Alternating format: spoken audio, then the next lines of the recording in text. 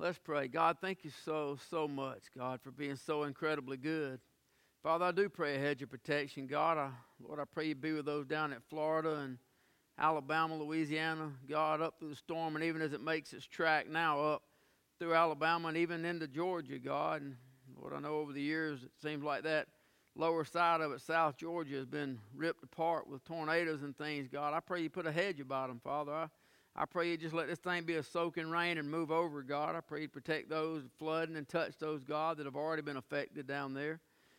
But God, I pray you'd help us as your children to be a people of prayer, God, in the good times and the bad times, when it's a drought or when it's a flood, and when the wind's blowing and when the sun's shining, God. I pray you'd help us to be a people of prayer, God. I pray you'd touch this group of people here tonight, Father. I'm very thankful for them, God.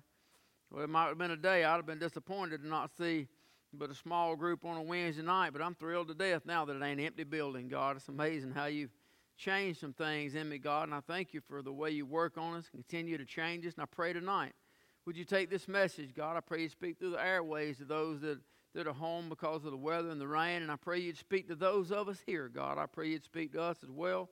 I pray, God, that you would help us to be better servants. Teach us something about your word, God. Lord, make us where we can draw closer to you and walk closer with you, that people might see Christ in us, God. We just want to be a vessel used by you. We love you, Father. You've been good to us. We thank you and we praise you in Jesus' name. Amen. Well, we left off a couple of weeks ago. Boy, it's going to be rough. I put my glasses on upside down. A couple of weeks ago, we're in Romans chapter 6. We left off at verse number 12, but we left off in a really good place. We left off when we stopped, Jesus was seated at the right hand of the Father. You know, man, I done bent him or something. These things are crooked. That's a good place to leave off, ain't it? I thought it was. You know, 2 weeks later, he's still seated at the right hand of the Father. He ain't got down. He didn't get down because of the fires. He ain't got down because of the hurricane. He's still seated at the right hand of the Father. He's right where he was 2 weeks ago when we left off. But when we left off, we left off that because Jesus Christ is victorious over sin, we through him are victorious over sin. When we left off 2 weeks ago, we left off because Jesus Christ is victorious over the grave. We also, through Christ, be victorious over death. Now, I know it's raining, but somebody ought to get excited about where we left off, because we left off at a really good place, and we're picking back up at a really good place. Just like death has no power over Christ, death has no power over us. Who cares? Appointed unto man wants to die. Hebrews chapter 9. That's not our way out. That's our way in. That's just a way to get into the throne room of the Almighty, just to get out of this world. That's not the worst thing that's going to happen to us. We're never going to have to face that second death. I'm excited about that, brother. I'm excited I got some eternal life, but I'm just as excited that because sin has no power over Jesus Christ, then for you and I, through Christ, sin has no power over us. Somebody said, boy, you don't know what I thought today. That's because we chose to. Sin has no power over you and I. So I want to pick up tonight verse number 12, Romans chapter 6. We'll read a few verses. Let not sin therefore reign in your mortal body, that ye should obey it in the lust thereof. Neither yield ye your members as instruments of unrighteousness unto sin, but yield yourselves unto God as those that are alive from the dead, and your members as instruments of righteousness unto God. For sin shall not have dominion over you. Thank you, Jesus. For you're not under law, but under grace. Thank you, Jesus. What then? Shall we sin because we're not under the law, but under grace? God forbid. Know ye not that to whom ye yield yourselves servants to obey, his servants ye are to whom ye obey, whether of sin unto death or of obedience unto righteousness? But God be thanked that you were servants of sin, but you have obeyed from the heart that form of doctrine which was delivered you.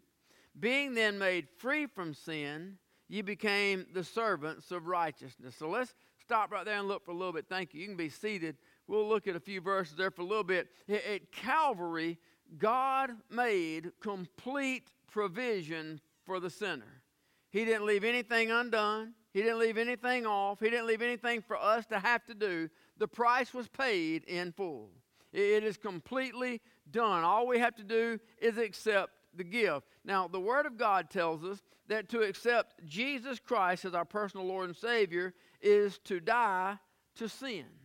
Our identification with Christ gives us victory over sin. Anybody a new creature? Salvation change? Anybody? You're not what you used to be anymore? Our identification with Christ has given us victory. Through Jesus Christ, we have been delivered from the grip of sin. We have been delivered from the grip of death. We have been freed from the bondage of sin that once held us. Just a quick little freebie before we'll cover this later. But did anybody ever, maybe before you got saved, just for whatever reason, maybe you set some, what do you call those things you do at New Year's resolutions? Maybe you wanted to try to quit cussing. You wasn't saved, you just wanted to clean up your act a little. Anybody ever try any of that kind of stuff before? Sin had power over us. We made some resolutions. We tried to do some things, but there was no way that we could stop because of the power that sin had. But we have been delivered from those things. We have been delivered from the dominion of sin. Paul says, let not sin therefore reign in your mortal body, that ye should obey it in the lust thereof. Sin expresses itself through the actions of the body. Carnal man, fleshly man, that's all we are, is carnal beings. And the natural man, sin is evidenced in what we do. We make sin obvious. It is visible by the way we live our life. Sin expresses itself through us. When a person has truly accepted Christ, that is no longer the characteristic of that person. Sin is no longer our characteristic trait. Old things do pass away. Behold, all things do become new. We are a new creature in Christ. When we have accepted Christ, we are different. We are new. We have been changed. We are sanctified, which is to be set apart for an holy use. We're not what we used to be. Somebody ought to say amen right there. If you don't say amen again tonight, before you nod off, you ought to say amen right there. I'm not what I used to be. You're not what you used to be because of what Christ did. But the only way to be victorious over sin, the only way to enjoy the Christian life to its fullest is to surrender our will to the Father's will.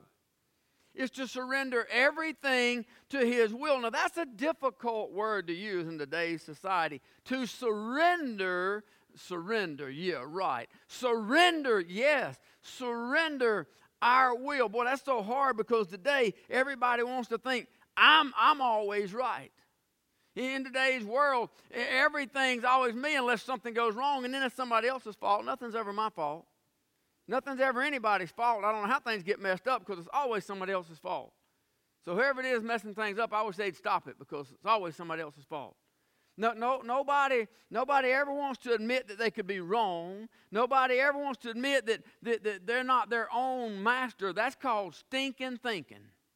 That's what we need to get out of our mentality. As long as you and I are number one in our life, then we're always going to deal with sin.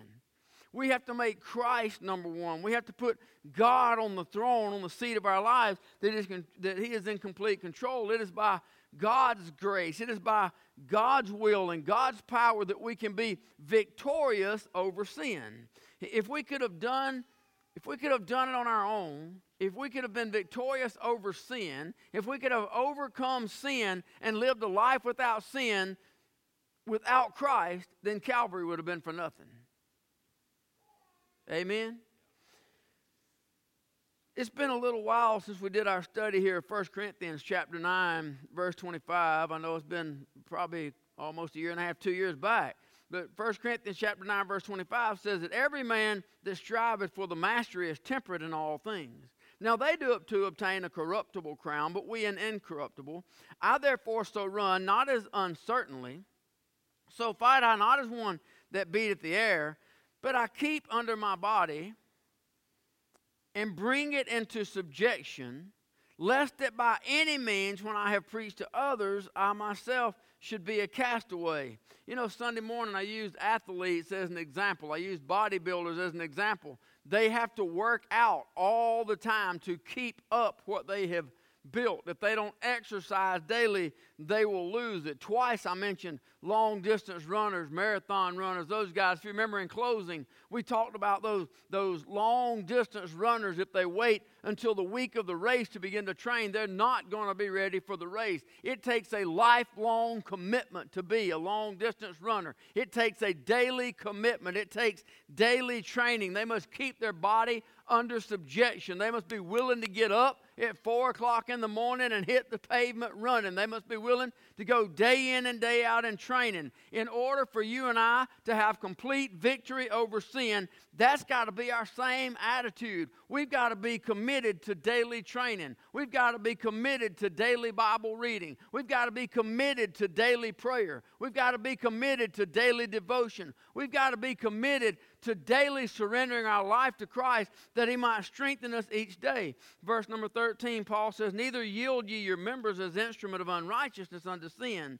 I said sin evidences itself through the actions of the body. We must fight against the natural temptations of the body. Anybody say amen right there? Anybody still awake? We have to fight against those things. We're not to yield our members to sin. That means we're not supposed to allow our eyes to look with lust. We're not supposed to allow our ears to listen to gossip. Boy, Lord have mercy on a Wednesday night. Who in the world would preach like that? We're not supposed to let our lips participate in lying. We're not supposed to let our tongue talk about other people. We're not supposed to let the members of our body, it's not enough to make that resolution against sin. It has to be a life-changing commitment. Man, resolutions, they're making things at New Year. Most of them don't make it till January. The same thing is true with somebody that just wants to make a resolution to try and do better. We're not capable to do better except by Christ. The way we do better is to surrender everything to Christ and strengthen our relationship with Christ. And it is Christ in us and Christ through us that makes us a stronger Christian. Children of God are responsible to bring our body under subjection, but we can't do it under our own power. He says, goes on in verse number 13, but yield yourselves unto God as those that are alive from the dead, and your members as instruments of righteousness unto God. People will use the Bible to say the bits and pieces they want. Anybody know that? They use the piece to make it so they want it to say. And people say that James 4:7 says, resist the devil and he will flee from you. No, it doesn't. And no, he won't. The devil's not afraid of you. The devil's not worried about you. The devil isn't bothered by you. The devil's not upset by you. The devil has more power in a speck of dirt under his little fingernail than all of us in here put together without the name of Jesus Christ. What the Word of God does say is that the devil is held at bay by the power of God. What that verse says is, submit yourselves therefore to God. Then it says, resist the devil, and he will flee from you. If you leave out the first part, then you've left out the most important part, because you've left out the power of God. We're nothing without God. When we submit ourselves to God, then we have opened the door for God to step in, and God's the one that will cause the devil to flee. It's the name of Jesus Christ that demons must flee. It's the name of Jesus Christ that the devil has to get out of town. It has nothing to do with us until we bring God into the equation. It is God who will step in and deliver us from the temptation.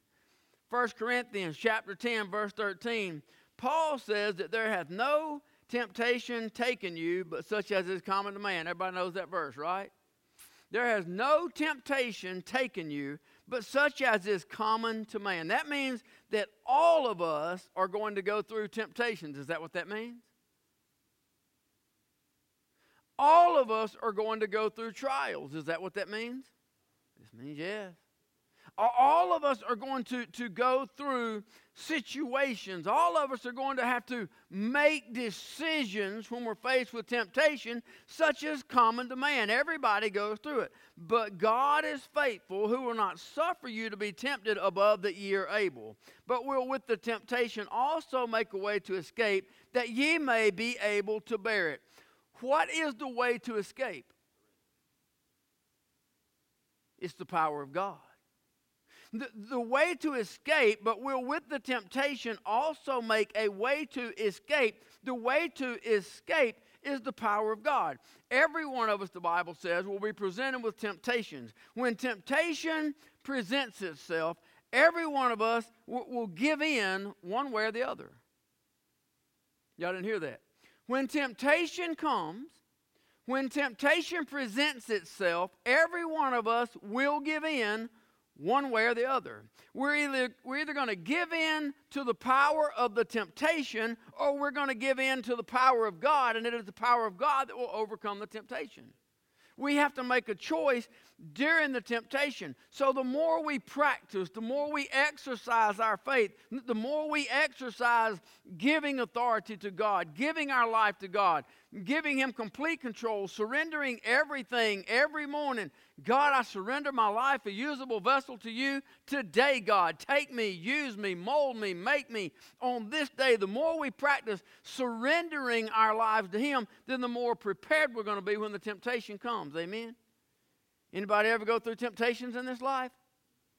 We make a choice with every temptation.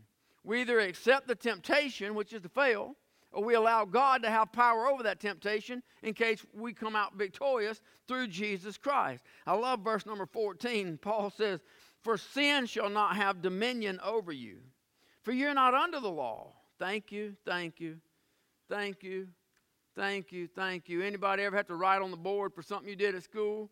And you had to write on the whole board, "I will not, I will not, I will not." We need to go to the board, write, "Thank you, thank you, thank you, thank you, thank you, thank you, thank you," and fill the board up. And there still ain't enough times to say thank you, that you're not under the law, but under grace. That is God's word. Sin will not have dominion over you and I. Sin does not have authority over the children of God. Sin has no ruling authority over us any longer. We have been rescued from that power that once had us chained down. When God created man in the first place, He created Adam in the beginning, God made man so that sin had no dominion over him. Adam was created in the image and likeness of God, so that means he was without sin. Amen? He was given a choice, but sin had no dominion over him.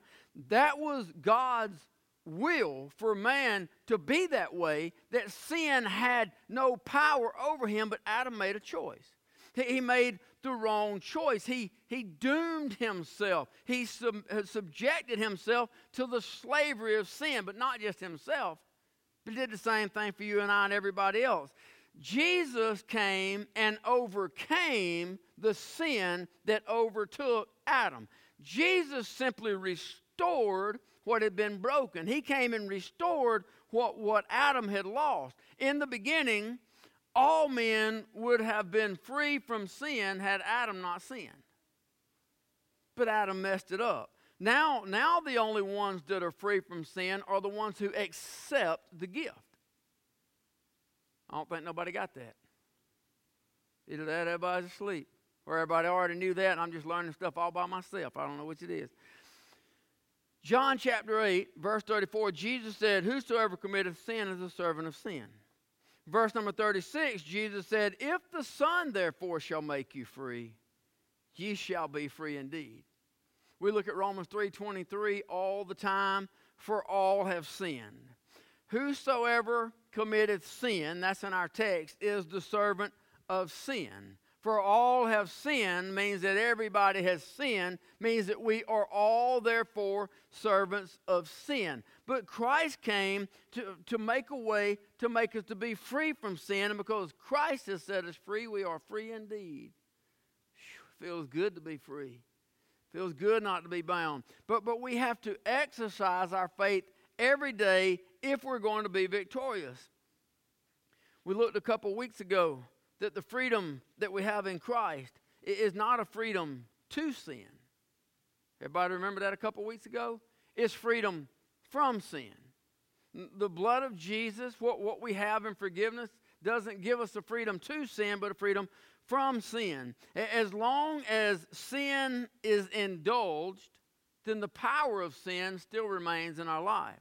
Verse number 15, it says, "What then? Shall we sin because we're not under the law, but under grace? God forbid." To be set free from the old master. Sin was the old master. Sin is what had rule and reign over us. To be set free from the old master is more than just liberty from the old master. It needs a loyalty to the new master. Jesus Christ paid the price.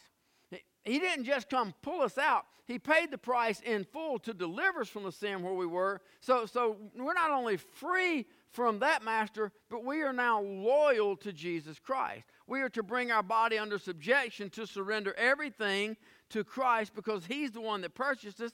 He's the one that set us free. I was thinking about victory today when I was studying, and one of the problems with victory is too many people want victory, but they don't prepare for victory. No one should ever expect victory who doesn't prepare for victory. I was thinking back, as an example, my wife is a good witness. When I coached Little League football, first practice was very simple. Give me all the players right here. Sit down, shut up. You got one day to say yes and no. After that, it's yes, sir, and no, sir. If you ever say yes or no and do not follow it with sir to any one of these coaches or adults on this field, you will run around this entire stadium until you can't walk anymore. Is that understood? A lot of people learn how to say yes, sir, and no, sir. It's a matter of respect. It's just a matter of discipline on the ball field. I think it's a big deal. No, not all that much, but I think you need respect of them there. But I said, now, I want to ask everybody here a question. I had players here, and I had parents in the bleachers here for day one, because if you want to get your child off my team, now's the time to do it. I ask one simple question. How many of you in here have been told it does not matter if you win or lose? That's how you play the game. And that's what they all did. All your players would raise their hand. All the moms and dads would raise their hand. I would tell them that's a lie. And if you believe that, you're on the wrong team. Mom and dad, if you don't like it, get them off my team. If it didn't matter if you win or lose, they wouldn't keep score. If it didn't matter if you win or lose, then it really wouldn't matter to play the game. We're just out here to go through the motion. Somewhere, somebody that was too lazy to pay the price to be the best, or either they knew they weren't good enough to win in the first place, told everybody else that it really don't matter if you win or lose, it's how you play the game. If that's what you believe, go get on another team, because we're here to be the best, or we're going to go home and not play at all. It doesn't, you can't expect victory if you don't prepare for victory. Amen? Another thing, nobody should expect to be victorious if they underestimate their opponent. I thought of a really heartbreakingly good example for that one. No one should expect to be victorious if they underestimate their opponent. The greatest example that I could think of right off the top of my head, did anybody happen to catch that University of Georgia-South Carolina game last year? None of you saw it? Be thankful. Because Georgia was 1,000 times better than South Carolina, and there was no odds, there was no chance on planet Earth that South Carolina would win that game, but it cost Georgia a chance of getting to play for a national championship because they lost to a nobody. When you underestimate your opponent, you have set yourself up for failure. When you think that the devil is anything less than he is, you're setting yourself up for failure. When you think that you are stronger than sin, somebody better pay attention. I know it's Wednesday night. Maybe you're out there. When you think you can't fail, when you think you can't be tempted, when you think you can't fall, when you think you can't sin, you're next on the list. When you're the one that says, that'll never happen to me, that's about to happen to you. When you think that you are so much better than your competition, sin is now the competition. We're on the other team. Sin doesn't have power over us anymore, but sin's still there. Temptation's still there. When you begin to underestimate the opponent, you are setting yourself up for failure. Our opponent is way stronger than us. It is Christ in us that is stronger than the opponent. That's why every morning it's up to us to get up and pour ourselves into this book that God may work in us and that God may work through us, because God's the one that's greater than sin. God's the one that's greater than temptation. God's the one that can give us the power and the ability to be successful. Verse number 16. Paul says, know ye not that to whom ye yield yourselves servants to obey, his servants ye are to whom you obey. whether of sin unto death or of obedience unto righteousness. Jeremiah 29:13. Can you put that one up there? God said, ye shall seek me and find me when? Is it up there? When you shall search for me with all your heart. God says, I'm here. I'm here to be found. It's not that hard. God's not going to give you what you don't want. You take somebody that's lost, they're on their way to hell. You offer the gift of salvation, they don't want it. They've heard it, been there, done that. Whatever the reason, they turn it down. Will God force salvation on them? Yes, no, maybe. Will God force salvation on anybody? God will not give them what they don't want, even though the price is paid.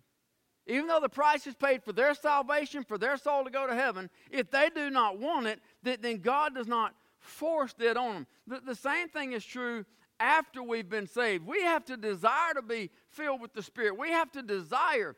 We crucified with Christ, nevertheless I live, yet not I, but Christ liveth in me.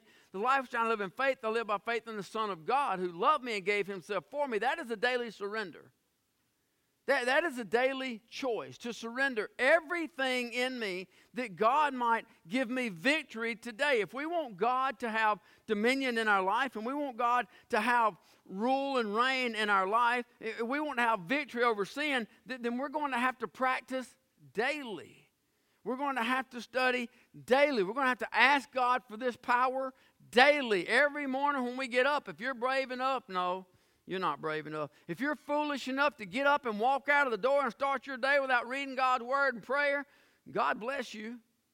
God help you. We need to ask God for victory daily. God, give me victory. Give me strength to overcome temptation today. God, give me the power to overcome the things that the devil put before me today. God, help me to love my enemy today. God, help me to love those that persecute me and spitefully use me and say all manner of evil against me today. God, help me to love my neighbor today. That is a daily practice, something that we have to have every morning. He goes on, says, but God be thanked that you are the servants of sin. Ye were, thank you, Jesus, were the servants of sin, but ye have obeyed from the heart that form of doctrine which was delivered you. Being then made free from sin, ye became the servants of righteousness. Anybody thankful?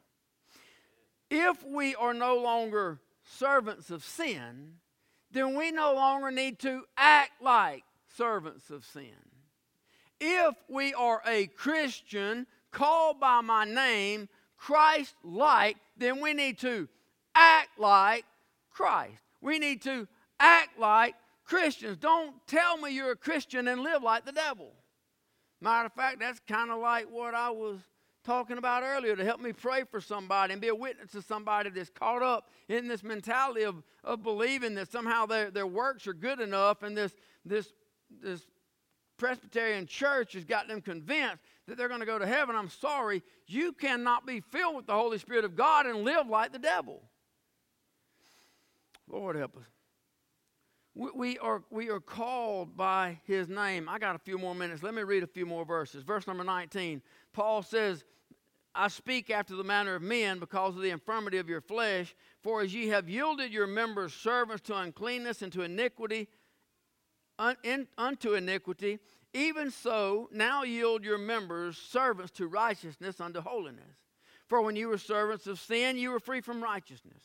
What fruit had you then in those things whereof ye are now ashamed?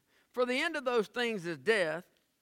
Being made free from sin and become servants to God, ye have your fruit unto holiness, and the end everlasting life. Look back there at verse number 19. I speak after the manner of men because of the infirmity of your flesh. For as ye have yielded your members servants to uncleanness and to iniquity unto iniquity, even so now yield your members servants to righteousness unto holiness. Anybody ever wanted to just read the Bible in plain English? You ever want to just read it and say, exactly what does that mean? Exactly what is it that that's saying in just plain old English? Well, let's look at this in just plain old English. How many of you would say that before you were saved, when you were still a slave to sin, when you were still a sinner, you would say that you were a good sinner? Nobody. Well, one of us will. If vocabulary was an issue with you, and you used a lot of four-letter adjectives, how many would say if you used adjectives, you could use adjectives with the best of them? How many would say if lying was your issue, I could lie so good my own mama would even believe it? If stealing was your issue, you could walk out of Walmart with every pocket puffed out and nobody would even stop to question you. I'm just asking you, how many of you, whatever your sin was, and I realize those are the things that we're ashamed of now. That's what Paul says, the things of which we're ashamed. And I understand that's things to be ashamed of. I'm trying to make a point right here. How many of you know that when you yielded your body to sin, that you yielded all of it? Anybody starting to get where we're going with that? When you were a sinner, you were good at what you did. When you were a sinner, you were all in. When you hung out with that sinful crowd, you were all in. When you were a sinner, you put your best into being a sinner. You used your entire body. Your hands sinned, your mind sinned, your eyes sinned, your mouth sinned, your ears sinned. You were all in when you were a sinner. If our mouth was all in when we were a sinner, why isn't our mouth all in for Christ?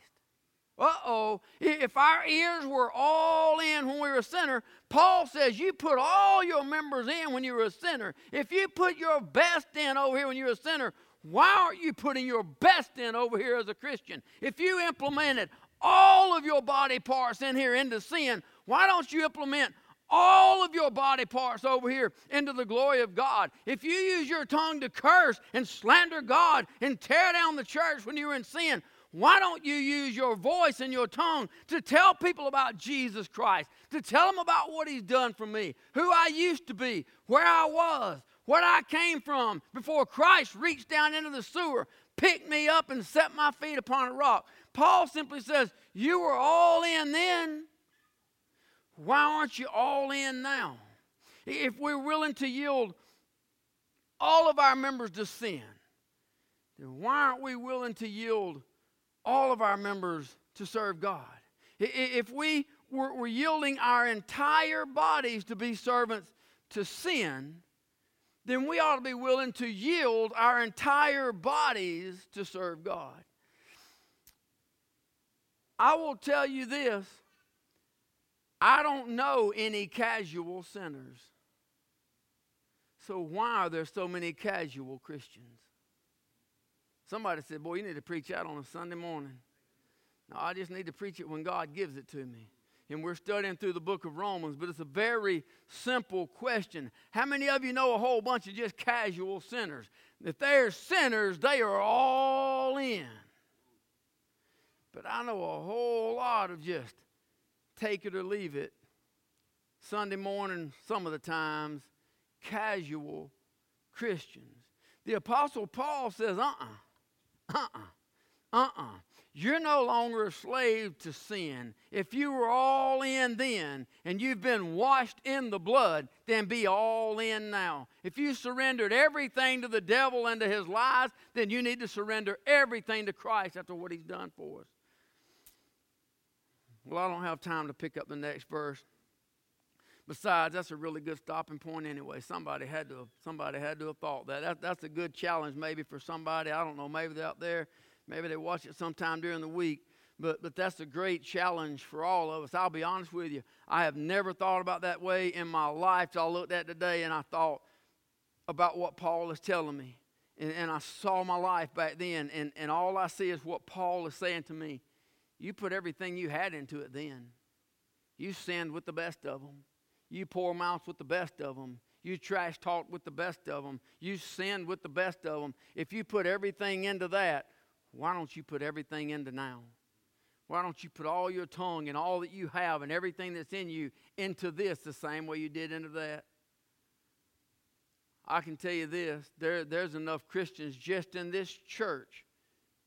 I mentioned Sunday morning, too many people are playing church, and that's the truth. Too many people are playing church. It's casual Christianity, and casual Christianity, we've seen a lot of it taper off.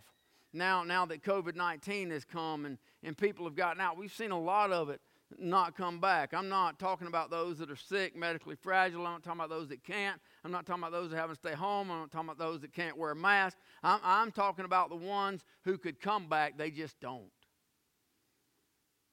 The ones that could if they would. It's casual Christianity. We weren't casualty on that side of the cross.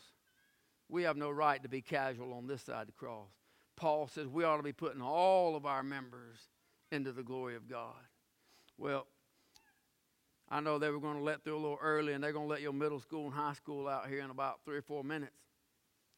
So we're going to pray. I'm going to ask if you would, maybe when you get home tonight, take a little extra time to pray before you go to bed, to pray for the sick, to pull your prayer list out. Probably pull it up on your phone. It's easier than keeping up with this. And if you got it on your phone, pull it out and make sure that you pray for those on our prayer list tonight. A couple of new ones that should have probably been added to this week that I've talked to on the phone. Make sure that we spend time to pray. God is faithful, amen. God is hearing and answering prayers. You continue to pray for Mr. Ron Newton, but that's one of the ones that the prayers are being heard. That's one of the ones that's getting better, that was in a grim state not too long ago, and God is strengthening him now, and he's getting some power back. You continue to pray that God will continue to strengthen him, but at the same time, thank God for the prayers that he's answering, for the things that he's doing. Amen.